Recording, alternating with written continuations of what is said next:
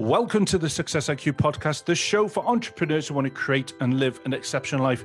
I'm your host, Jeff Nicholson, and this is episode 144. So for those of you who are new to the show, I'm a specialist in performance and mindset, working with entrepreneurs all over the world, supporting them to be the best and perform at their highest levels in life and business. And I achieve this through my coaching and online programs. If you're listening to this episode in your car, cafe, home, or somewhere exotic, my aim is for you to learn and implement the valuable lessons shared in these episodes. Remember, to be exceptional will require you to pause, reflect, and implement. Let's get on with the show.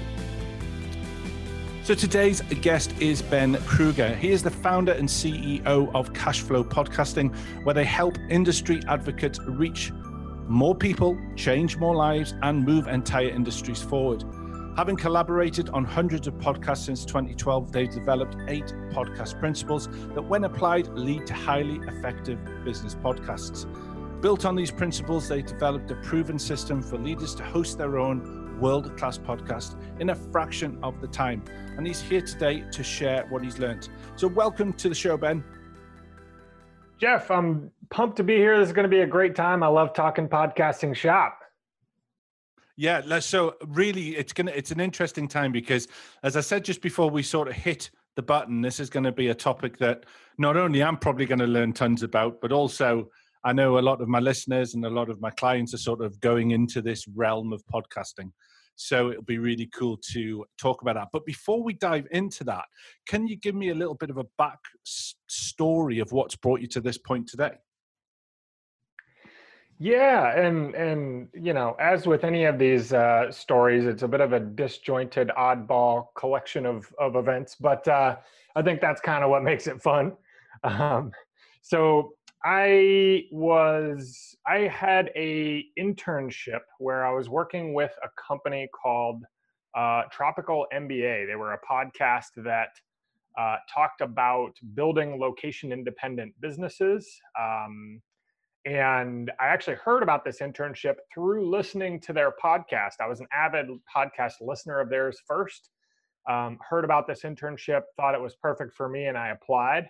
And it was actually in the Philippines. So I got the email that said, you know, pack your bags. And about 2 weeks later from getting accepted, I was in the Philippines doing this apprenticeship. And I right off the bat was having conversations with Dan Andrews, who was both the host of the podcast and ran the company. And he mentioned multiple times how the podcast was a really big part of their business. But his team spent a lot of time in post-production and in publishing those episodes. And he really wanted to free them up to be working on other things. And my internship had nothing to do with the podcast, but we kind of had a few conversations over beers. It was a relatively laid back internship. And we figured out what needed to happen to support the podcast from a production standpoint. And so I started taking over the production of their show, which was kind of my foray into podcast production. I had really done a little bit of audio and video work in high school, but that was about it. So that was me dipping my toe in, and he really liked my work. So he started referring a couple of people my direction. And that's kind of how I got started in this whole podcasting space. But what really got interesting for me was when a e-commerce community runner, Andrew Udarian, who runs e-commerce Fuel, he came to me saying, you know, hey, I want to start a podcast. I want to do it right.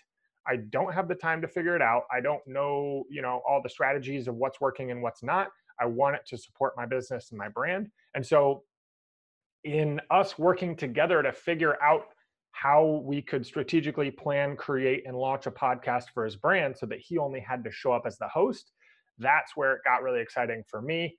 And we've been working on refining and improving that process of working with folks and launching podcasts for their businesses ever since. So that's kind of the rundown, as it were.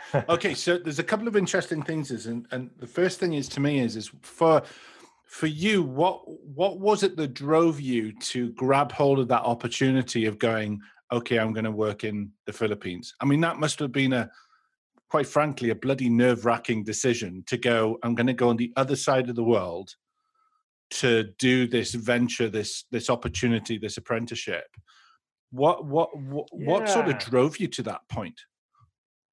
Well, it was definitely a bit of a leap. And at the same time, I had been interested in starting my own business for a while. I had actually tried a few different things. I had tried to start an e-commerce company, but A, didn't know what I was doing, and B, got to a point where I would have to invest relatively heavily in an initial production run, and I didn't know what I was doing, so I was pretty intimidated by that process. But all those things kind of led to this desire to start my own business. But I didn't have any savings set aside. So essentially, what I was looking for and trying to figure out is how can I have a job that supports me financially, but also gives me the time freedom to work on my own stuff. And so looking into this internship, it somewhat presented the income freedom because while it wasn't a paid internship, I got room and board as part of the internship, and living expenses in the Philippines are pretty darn cheap. So my runway just got hugely extended, and the amount of work that I was doing in this internship was about 1 to 2 days a week, all said and done, mostly sprinkled throughout the week. But then that gave me some time and space to work on my own stuff. And oddly enough, I didn't really plan for this, but it also gave me a little bit of the network and the personal connections to start learning more about business, creating businesses, marketing, what that looked like. So really looking back, it was that perfect opportunity that came along just at the right time. Yeah. And also is you obviously have that mindset to want to learn and challenge yourself to do that sort of thing. Because I think, that's one of the great attributes is having that courage. And it takes courage, doesn't it, to go on to the other side of the world. I'm assuming, are you fluent in is it Filipino? What language do they speak in Philippines? There are multiple Filipino languages. Right, okay. There are many. It's a nation of 1,000 islands. Right, okay. Or actually more than that. And they have 7 primary languages. So it's a whole thing. Wow. But the island that I was on, they spoke Tagalog. Right. I could say good morning and a couple of phrases, but 3 beers. I learned some of the basics. Brilliant. So thank you for that. I always find that fascinating when you're young and you do that sort of, okay, we're going to do that. Probably because I want my son to do something like that as well. But now we're in 2020. We're in the time of podcasting during all sorts of weird and wonderful things going on with the world. We are now going to talk about podcasting. So for you, because I'm sure you get this all the time, is am I going to be able to, is it easy to do? What do I need? What do you think for someone who's wanting to do a podcast to start it up to help promote that? Well, actually, let's go back to that. Why do you think podcasting is great for a business? Yeah, and this is where I like to start, because a lot of folks, they want to start into what microphone do I use, and what hosting should I set up, and they kind of jump into the technical pieces. And I'm always a big proponent of like, okay, hold on, let's talk about, is podcasting the right vehicle for you and your business, your brand, what you're trying to do? So what we've seen with podcasting in over the years and working on tons and tons of shows, is podcasting works incredibly well in some ways and is naturally really strong in some ways, and it has natural weaknesses just like any other communication channel. But particularly to podcasting, we've found it works incredibly well for people who are looking to be positioned as a credible authority. They want to lead, connect, engage, and entertain and educate their audience. They want to create a brand and a community around what they're doing. And they have that long-term mindset where they really want to create and foster a space around their brand that helps people move in a positive direction for themselves. So, if that's in business, that could be in health, that could be in, whatever your kind of vertical space niche, whatever is. But the nice piece about podcasting is it allows you to create valuable and helpful content once, that's then leveraged out to an audience of thousands or more. They can refer back to it at any time. So something you recorded last year can still be of value, still be listened to, still be driving, listens, leads, and engagement. And fundamentally with podcasting, it's honestly just easier content to create than some of the other formats like video. You've got a lot of other elements like lighting and different things going on. With blogging, that's a different skill set. Because I don't know about you, but I'm not a writer. No, absolutely. I mean, transparency. It's one of the. It was a struggle that I had for about 8 years, because everyone's saying you should be blogging, and I was like, I'm dyslexic. There's not a hope in hell that anyone's going to read my blogs and actually match my knowledge and my skill set with how I'm writing.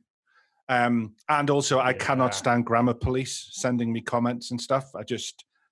I really like get something better to do. But so for me, podcasting was number one. It was a more natural thing. I mean, I'm a coach, so as my slogan says, a lifetime of results can come from one simple conversation, because that's what I do. My conversation is my bread and butter. That's what it's all about. So it very nicely sank into let's get it done. And I've got a face for radio, so there's that other benefit. Perfect. Yeah, exactly. It was just meant to be. And I think is if I, which is probably really useful for listeners to hear. If I had gone with blog, and I'm not saying there's anything wrong with blogging, it's just not my strong point. So I would be wasting a huge amount of energy and effort into it. When I wanted to choose something that was easier for me, a low-hanging fruit in the sense of I'm comfortable with tech and I'm willing to experiment and stuff, and I was willing to have a go with it and see. And this show that we're on right now, this is probably my 4th attempt. Many of them have been taken off air because I'm embarrassed to have them on. But that's just something to do. So it's a really interesting sort of dichotomy and evolution of a business and how you communicate with your content marketing. Yeah. And what I think fundamentally the primary value in podcasting, and the one that I get really excited about, is the ability for you to create deep, intimate relationships with others, whether that's people you're interviewing or your audience as listeners. So you as a coach, that, for someone to work with you as a coach, they need to understand your general approach. They need to understand how you address that problem or that what kind of solutions you bring to the table. And really they need to resonate with your style or your approach or the way that you go about doing it. And so what podcasting allows you to do is essentially give people a taste test of you, your personality, your approach, the type of coaching and the type of advice, conversations, those kind of things, so they can get a sense for you as an individual and what you might actually be able to help them out with. So I kind of think of it a lot of times as, that little taster toothpick at the grocery store when you walk in and they give you the little toothpick with, whatever tasty morsel on it. And you think, oh, that was actually better than I thought it might be. Yeah, absolutely. Yeah, absolutely. Yeah. Because I think that's the interesting thing. So it's understanding that where it fits within your ecosystem. I think I've heard that sort of described as about your business, about where stuff goes. And then big time. And then the other thing is the, is it So the other thing is people that they get wrapped around the figures. How many people are going to jump on this show? And I would hate to know how many podcasts are out now, even in the 2 years while I've been doing this show, how much it's grown, because it seems to have exploded. And especially even more so now, we're seeing the huge benefits of it while people are stuck at home and not able to do their usual thing. Probably people are more sort of interested in experimenting with this modality and this form of media communication, because it doesn't have to be as hard as people sometimes think it is. Yeah, and in kind of this current mode, all the live events and conferences and talks and those kind of live masterminds, those kind of things where people can get educated on particular topics and do networking in their industry and in their space isn't there right now, and it'll come back. I'm sure it'll have slightly different flavors and different forms, but as well, like that's one of the realities at the moment where podcasting allows people to tap in as a continual learner. Most podcast listeners are folks who use podcasting for entertainment or for self-continuing education. And so especially for business senses, it's mostly going to be a combo of the two. But we've just seen over and over and over again that element of being an educator and an advocator for your audience, for your industry, for your people, is kind of that key trait, or one of the key traits that makes the difference between shows that do really well and grow and expand over time and shows that kind of peter out. And one of the things that you mentioned as well is, yes, there's definitely more podcasts out there.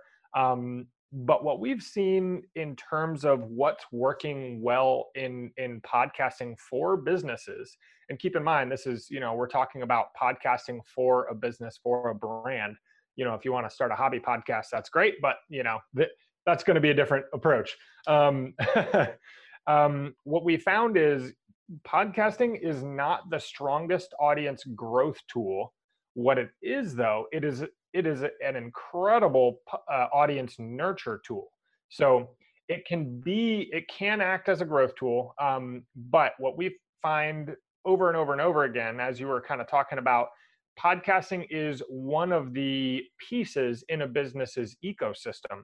So, naturally you have lead generation and exposure, audience growth activities. You have lead nurture activities, keeping in touch, building that relationship, creating trust, social proof, those kind of things. And then you have conversion activities where, you have a sales conversation, you bring them in to work together and get a bigger result together.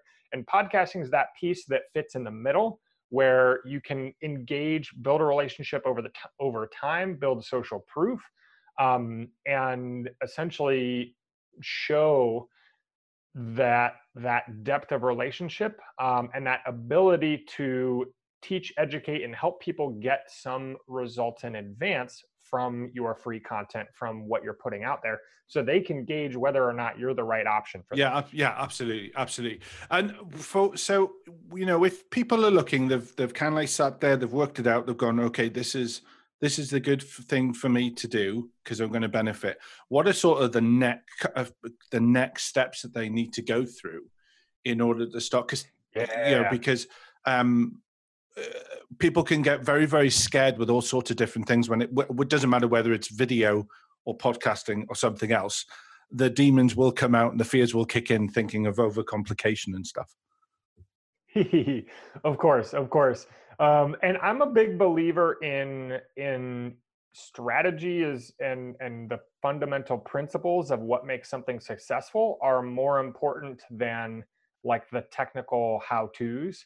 The technical information is everywhere, and I've created some resources of my own as well, kind of teaching the technical pieces, so we can talk about mics and that kind of stuff. But where I always think people need to start is they need to start with a clear idea of their objective for starting a podcast. What is kind of that outcome, that end in mind that they have for creating a podcast? And so some good ones are, building personal authority, building out their personal network, creating community around their brand and connecting, building trust, and nurturing the leads and individuals around their current brand. But having clarity about what your core objective is in starting the podcast then allows you to make much smarter decisions when you start thinking about all the other elements of your podcast and you start thinking, should I do a show every week or every other week? Should I do a 20-minute show or an hour-long show? Should I do interviews or solo episodes?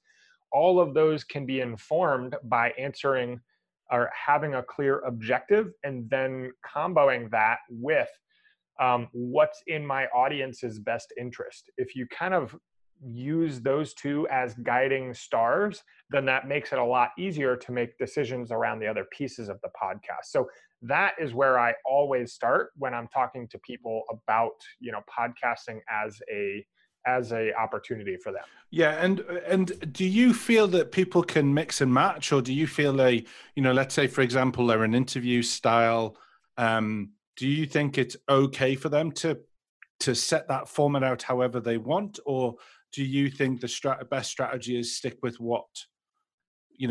how you originally Good question. Yeah, good question. I'm a big believer in flexible formats and doing, at the end of the day, what's in the listener's best interest and what seems like it aligns well with your brand and your message. So a perfect example actually is kind of this period of COVID and uncertainty. The amount of shows that have always been interview shows, let's say, and during the COVID period have shifted a little bit to do, I just had a conversation with a gal yesterday who has shifted to doing short educational, informational episodes that are like little, 15, 20-minute episodes with just her in it. And before that, for the longest time, it was just interviews. So I am a big believer in tell your audience and set the expectation for what you are doing and why it's, for their best interest. But that frees you up to try things, test things out, see what kind of feedback you're getting from your listeners. And it alleviates a little bit of that stress that folks have around, I need to pick the exact right format from day one, and then I can't ever change it after that. There's kind of that false expectation, I guess, where people think if I start with interviews, I have to do interviews forever. Yeah. And that's definitely not the case. Yeah. And so, because I think that's the thing is if you, much the same as if you look at it from a business plan, you need the strategy before you start doing the other things. With that strategy, does that strategy then also include how it's hosted? Because there's hundreds of thousands of hosts out there. There's all sorts of different ones, from Libsyn to Captivate to ones like Anchor. Which one for you do you feel is do you go for the simple ones first and then move on, or do you go for the sort of the well-established ones first? Yeah, so I'm a fan of simple and well-established with a track record, so that I don't have to be dealing with their customer support a ton, because we've used a bunch of different ones. So most of our clients use Libsyn. So if you've looked into podcasting at all, you've probably heard of them. And I've just found them to be incredibly reliable. That being said, at the end of the day, I think getting started with one is more important than picking the right one. The only caveat to that is if you are creating a podcast for your business, make sure you use a paid account in whatever podcast platform you use, the hosting platform you use, because the terms of service are a little wonky for free accounts. And if you want to go and change platforms or whatever, in the terms of service, they may not allow you to do that. Yeah, they'll get you. Yeah. They'll get you somewhere. Yeah, they'll get you. They're getting something. Yeah. If you're using their platform for free, they're getting something. Don't you worry about that. And if you cock up big enough, it's blood. But it just depends how you go. So the couple of other questions before we sort of go to the second part is, the first one is actually probably three. So let's do this do this in order. Number one is, really simple. If we're looking at tech, because a microphone, sound quality probably is important if we look at it. And I think if I'm looking at your picture, I don't know, but are you running a Shure mic on that picture? Yeah, I've got a couple of options going. In that picture, I am using a Shure mic. My day to day is honestly just an Audio Technica ATR 2100, which is like 80 to 90 bucks on Amazon, and it plugs right in with USB. So it's insanely easy to use. And in my book, the most important features of a microphone are good audio quality, ease of use, and in my personal use case, portability, because I like to be able to record from different places and not be stuck in one spot. Okay. Which is another thing to think about in your strategy as well, isn't it? The format of how you want to do it. Are you going to do it based on like a Zoom call, or are you going to do in-house? Because I have always done Zoom, and I went and did one on location, and the kit I had just wasn't right. So I had to go out and buy some new kit just in order to do that, because it was a completely new way of doing it. So it's, that's a strategy-based thing, isn't it, at the very beginning? For sure. And so, if you're thinking, I want to do interviews, but I want to do them at, let's say, conferences, and you want to do them in person, that's going to be a little bit of a different technical setup than Zoom call interviews. But, I wouldn't worry about that too much, honestly. I would look, if you do a quick Google search to see, podcast equipment for X, Y, and Z, like you'll find an article, you'll find something. And getting started is more important than having the perfect equipment in my book. Yeah. Okay. Brilliant. Okay. So second question is turning a listener or a fan into a possible client. Do you feel there's a specific strategy to do that? And then the second one is when would you consider that as part of turning the podcast into I don't like saying a money engine, but let's say an earning engine. What are they two separate things altogether? Because I think that, you can create a great show and have loads of people who are listening, but it's that convert into, oh, actually, I'm going to ring this person up and I'm going to buy something, or I'm going to hire them, or I'm going to do something. And at the end of the day, that's if it's a business one, that's why they've done the podcast in the first place. And then there's the second one, which is maybe like sponsorships or Patreon, or turning it into something that will generate some cash.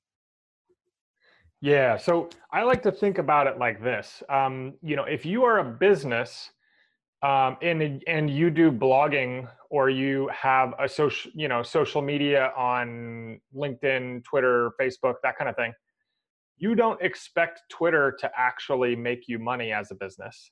You don't expect LinkedIn to make you money, but you do expect to connect with your audience and potentially generate clients over time for what you're doing. And that is how I've seen podcasting be used most effectively as a business tool. Yes, absolutely, you can get sponsorships. Yes, absolutely, you can do monetize through those kind of channels. But I will say that for most shows, it's going to be a tiny percentage of your income is going to come from that. Unless you are getting absolutely tons of downloads, that's not going to be a major monetization source for you. So I'm a big believer in using podcasting as a way to do a few things. So the way you essentially, quote unquote, convert someone from podcast listener into client is there's a few pieces. One, your content needs to educate and be helpful resources all in and of itself. So each episode you can kind of think of as a resource. And so whether that resource is mindsets for your audience to understand, whether it's stories of other individuals that they can connect with, relate with, whether that's direct advice, coaching, that kind of thing, or a mixture of a bunch of different things. The idea there is each episode needs to be valuable in and of itself. Then what we find is baking social proof into your episodes over time is a really important piece of this as well. So, what that looks like is talking about other individuals in your community, talking about questions that were posed by people on your email list or that follow you on social media, talking about a conversation that you had with a client that isn't, particularly, that doesn't need to be kept private, and your approach to how you went about helping them shift their mindset or see a different solution, or whatever that might be. So you're kind of baking in this social proof of community, of you being someone who can actually help people get results.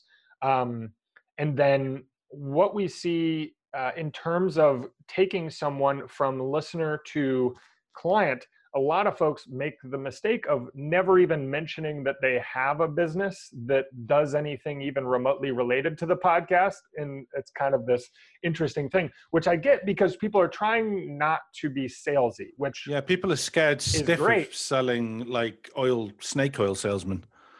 Exactly.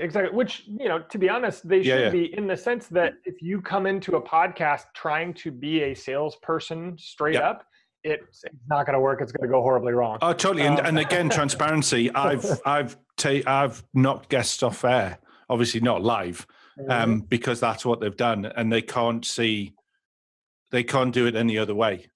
And it's not it as a pitch, it's not educational, and it's not resourceful in any way, shape, or form. It's how many times can I fit my brand in a 2-second sentence? And it's like, this is getting nuts. Which is really ridiculous, because, if you think of them listening to some piece of content, they wouldn't listen to that, but, then they go and kind of think that will work. But so fundamentally, what we want to do is we want to educate, advocate, and support our listeners. And then we want to give them clear next steps when they're ready to get a bigger result in whatever your business and brand does for people. So a lot of times that's a opt-in of some kind or a lead magnet of some kind, where they exchange their email address in exchange for a video training or webinar, an email series, or an ebook or checklist, something like that. But fundamentally, what it comes down to is thinking about your audience and the problem that you help them solve through your products and services, and then what is that first step where people want to see a bigger result for themselves, and create essentially a resource that helps them take that first step. So essentially what you're doing is you're allowing these people who are completely anonymous as podcast listeners, you're allowing them to identify themselves as someone who is interested in learning more about getting a solution to their problem or getting bigger results in a direction. And then that's where you can, through a combination of your content in the podcast and having some of those other channels mixed in, like email marketing and those kind of things, essentially present opportunities where they can learn about how to get a better result, or how to solve their problem using whatever you offer. So it's not this slamming your 24-hour sale down their throat, and if they don't take it, then they never hear from you ever again. It's essentially educate, present opportunity that's very specific and that helps them solve a real problem. And that stair-step kind of ladder approach builds incredible amount of trust, and builds a lot of essentially allows you to build that relationship before you ever even get on a sales conversation with them. So by the time they are there, they've sold themselves. It's just you're answering some questions and you're helping them understand exactly how it all works. Yeah, and it's almost that unconscious thing, like, oh, I know this person, I'm just going to have a chat with them. And certainly that's the experience from the other side. So me speaking to someone who's ringing up, who's listened to the podcast, they're speaking to me as someone is practically, it was almost like I've had a cup of coffee with. So the Exactly. relationship is, there's a lot of walls being broken already, because they can either use, oh yeah, I remember you talked about that in episode so-and-so, or if that's really useful, you should try so-and-so. And I suppose that's that education and resource bit. 100%, 100%. So then the final question, because I could talk about this for days. So does we're in the world of video now. Are you prefer audio podcasts or video podcasts? So I personally prefer audio, just because it allows you to keep doing your normal routine and still engage with the content without focusing 100% of your attention on consuming that content. Now, that being said, posting a YouTube video of your content as well just really is additional exposure. But if it's designed as an audio podcast, I think that generally for most businesses is a better approach than it specifically being a video podcast. Okay, and do you feel that videos can go into audio podcast format? So like people will set up for a video, I don't know, let's say they're doing a YouTube video. Do you think that they can then strip that audio and it works well within a podcast? Or do you think the editing has to be done differently? Yeah, it depends. Right, okay. I think the core piece is there can't be any visual elements that are important. I'm looking at this brilliant thing on my iPad. Oh, but you can't see it. Exactly. Yeah. Like, oh, follow me on my screen. Well, that doesn't work very well. Okay. But the other piece as well is audio tends to work better for a little bit longer form conversational style education, and particularly around mindsets and stories. Whereas the visual element often is a little bit more effective for like specific step-by-step or, instructional tutorial type stuff. I agree. So I think the best usage of both mediums is not super overlapping. No, because I know that people, I mean, I've had people say this to me, that they wouldn't watch my interviews because they go too long, but they really love and enjoy listening to them, either when they're driving or if they're at the gym or if they're going for a walk. Then it's almost like, oh, well, hang on, I can. And it's an honor and a privilege that people go like that, because you sit there and go, what, you're listening to me while you're driving to work? That doesn't make sense. Yeah. But you have so much more flexibility on the audio. This is why I still do audio and not video. And also, it's, as you said at the beginning, it's easy. Yeah, it's much easier. It's so much easier. And I think the important piece here is people aren't interrupting their routine to have to consume your content. Like, they're going about their daily thing, which I think is part of the value and the part of what makes it so intimate is, if somebody walks the dog or is doing dishes or whatever, and they're bringing you along with them to do whatever their normal thing is. So you kind of become this person and presence that is part of their normal routine, as opposed to, if somebody watches YouTube or whatever, they have to fully shift to doing that, and they can't be doing anything else. So you're not necessarily as much part of their routine. No, and even from a point of view of when you're trying to concentrate, like if you're trying to do a task while you're listening to something, you're less distracted listening to it than if you've got someone waving their hands or doing transitions and stuff on the video, because your brain will automatically kick into that bit and not what you're actually working on, for those who actually multitask and listen to things while they're doing it. No, that's brilliant. That's brilliant. Excellent. So what we're going to do now is go to the second part of the show. This is where I get to ask you a set of questions that I ask every single guest who appears on the show. So are you ready? Let's do it. So question one, on average, how much time a week do you dedicate to self-development? That's body, mind, and soul. It varies wildly, but I would go probably 8 to 12 hours. Okay. Brilliant. Okay, question number 2. What book has made the biggest impact to your self-development and personal growth, and why? And it doesn't have to be a business book.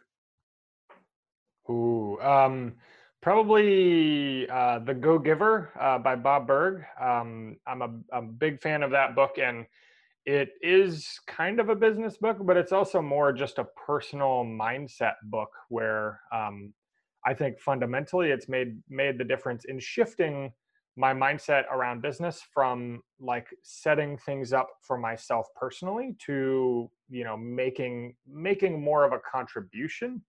And I think that's been a really, really important shift. Fantastic. Question number 3. What app makes the biggest impact to your business or life, and why? Ooh, let's see. Business, probably Asana, because I use that as our task management. But life, probably the Sudoku app. Gotta burn some time. I remember being scared stiff of that because of my dyslexia and dyscalculus, or whatever the heck it's called. I didn't realize that it had nothing to do with maths. Well, it does, sort of, and I find it amazingly relaxing doing them now. Yeah, it's a nice little, and it keeps me off of Instagram. So anything. I'll count that as a win. Anything to do that. Yeah. Question number 4. What's your biggest business mistake, which turned into a valuable lesson, and what did it teach you? So I came into this business having worked a few relatively short jobs in marketing, but didn't have much experience or any experience in cash flow management. So about 3 years ago, I essentially was kind of playing that game to where I was spending a lot and, expecting my sales to cover the expenses that I had made. And really what it came down to is just poor cash flow management as a business. Got the company into a little bit of a debt situation and had to let go of one of our core team members who was an incredible team member. And it really tore me apart to have to do it. But I kind of had that moment where I realized I really needed to, fix the numbers, and I couldn't just rely on, making a bigger sale next month for that to be the case. So that was a huge one. It really, really hurt. And I felt, particularly bad in doing that to someone who is an incredible teammate. But I can definitely say it's one of the most valuable lessons I've learned. And I've followed a pretty strict process around cash flow management ever since. Yeah, it certainly teaches you a little bit of a lesson when you make some little judgment calls that go the wrong way. Yep. Not trying to do that again. No. Question number 5. What are your challenges in harmonizing work and life, and how do you manage them? Yeah, I think the big thing for me is I am one of those people who has like tons of interests and tons of hobbies and gets really excited about a lot of different things. So my biggest challenge is learning to focus on the most important things and say no to most things.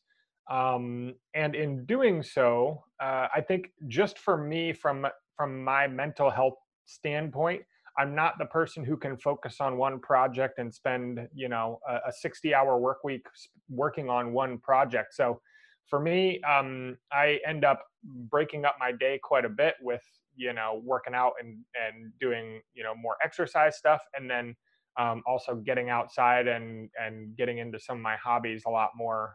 So I think for me, having variety and having different things going on keeps me, the most focused and the most sharp, oddly enough. So when you go to work on your tasks in a day, do you kind of like go, okay, there's some key ones that need to get done, or how do you utilize sort of like Asana to help you be productive during your day? Yeah, so we've got, I kind of map out a 30, 60, 90-day rough game plan. And then my biggest thing, and this is kind of a transition that I've been going through, is thinking who, not how. So this is, good old Dean Jackson and Dan Sullivan. They talk a lot about this concept, but thinking, okay, who can I partner with to work on this project, and who can I essentially connect with that can help me make this a reality, instead of how do I do it myself. So that's been a transition for me, but I use Asana then to manage the delegation of those kind of things, as well as just kind of keeping track of my own task list and my own project list to, keep myself sane and keep all the things relatively organized. And, let's be honest, it's a little bit of a rat's nest, but at the same time, it's a rat's nest that I understand. So which at the end of the day is the important bit. It doesn't matter if no one else can understand it. Is if you can understand your systems and plan, then that's what matters, because you're the one implementing it and managing it. Yeah. And as long as I can share it with them in a way they understand it, beautiful. Yeah, absolutely. Organized chaos in some cases. Mm-hmm. Yeah. Okay. Question number 6. What advice would you give an entrepreneur that you wish you had known starting out? Ooh, I think the biggest one is not to get overly involved in trying to manage my mental state. So I think the core piece really is to know, if I'm in a good mood, I can do really good work. If I'm in a bad mood, I can still do really good work. I don't have to be fully reliant or buy into all of the thinking and all of the thinking about the thinking. I can essentially recognize that, yep, I'm in a little bit of a mental, dog chasing his tail situation, where I keep going around and around and around mentally around something. But I can acknowledge that and still think, okay, if I were feeling okay about this, if I did feel, relaxed and confident about this, what would I do then? What's the first step that I would take a first pass at? And that doesn't mean that I'm disregarding those emotions or not paying attention to them. It's just I'm not giving them so much power to essentially derail me when I'm having a off day or an off hour. Yeah, I like that. I like the phrase you use, not giving it so much power, because it's that bit. It's that need to feel that you have to control everything that often takes you to, well, one, it can take you away from the plan, but 2, it has such a negative effect on your mental state that then that has a knock-on effect to so many other elements.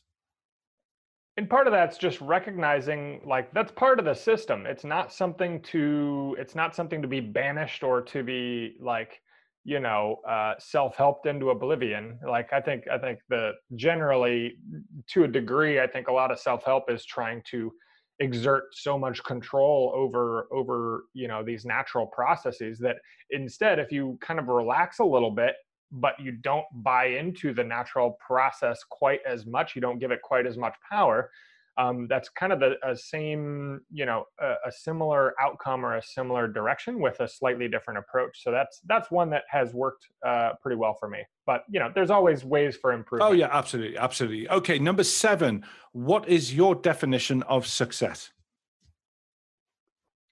I think in my mind, success looks like filling my time with projects that are fun, that support other people, and that essentially make the pie bigger for everyone instead of cutting a larger slice of the pie for myself. Brilliant. Love it. Win-win. Can't go wrong. Number 8, do you have any daily routines or rituals that make a huge positive impact to your day? So I have been in the mornings, after breakfast, I'll sit there and I'll read about 5 or 10 minutes of something that, is particularly like mindset focused. So, the current version or current book I'm reading is, Michael Neal, and it's, called Creating the Impossible. But the idea really is every day it has just a short snippet where he talks about like a different mindset or a different concept around creating or working on a project that you kind of deem impossible, or highly unlikely to actually work or to work out well. And I think that little time spent just looking at or considering things from a slightly different angle and having a little mindset bump is really valuable for me. And then I always go for a little walk after that. And then after that's when I get to work. So I think that combo works really well, is having a little bit of a mindset refresh or a mindset exploration, and then going for a walk. And do you use the walk as almost like a reflection pivot when you're sort of doing that, because it's based on what you've read, or do you just go for a walk and see what happens with what goes on in your head? Yeah, I kind of go for a walk and see what happens. Some days I'm feeling reflective, or I'll have read something that really sparked and I'll think about it. Some days I'll be thinking about what I'm working on that day. Some days I'll literally just be smelling the flowers and walking around. So I think it kind of depends on where I'm skipping down the road. Yeah, that's right. Yeah. Okay. With my pigtails. Okay, so we're at that point now where the floor is now yours for you to share how people can find out more about you. If there's any specific information you'd like to share with them, please take it away. Awesome. Yeah, and Jeff, I really appreciate you having me on. This is a great conversation. I've been working in podcasting and kind of specializing in this whole space of helping entrepreneurs create podcasts that produce real results for their businesses and brands for quite a few years now. And so that's where I've done a lot of research, done a lot of work, and we've created a ton of content. We've got a book that teaches these principles over at thepodcastprinciples.com. So we've got a book and a scorecard, so you can kind of see for your situation, does podcasting make sense? Does my idea, is it viable? And you can learn the different ways that we've kind of figured out that podcasting really works well as a business tool, and some of the ways that it doesn't. So that's the best way people can connect with me, and that's where they can kind of dive in deeper and kind of figure out for their own situation whether podcasting is going to be the best move for them or not. Brilliant. Ben, I've absolutely loved our conversation. I could have spoken to you for hours about this topic. Finally, just wishing you the greatest success. Yeah, this is great. Thanks so much. I always love talking shop, and really great to connect with you as well. First of all, let me just say a huge and massive thank you for joining me today. It's lovely to know you're listening. I really appreciate the support. If you would like to know more about me, the services I offer, how to connect with me on social media, then please visit www.successiq.co.uk. Remember, if you're interested in learning some great strategies that I teach, or want to be part of the amazingly supportive community where you can find lives, Q&A sessions, and other great educational and empowering resources, then take action and search for Success IQ Alliance on Facebook and join this brilliant group. It would be lovely to see you there. You can tune in and listen to us on Spotify, Stitcher, SoundCloud, and TuneIn, and of course iTunes. And if you have enjoyed the show and have the time, please leave a rating and review, because it really does help me grow the show and make the impact that I'm aspiring to do. I wish you the greatest success, and remember, don't settle for mediocrity. Go out there and create and live the exceptional. Have a lovely week, and remember, just one conversation can create a lifetime of results. See you next week.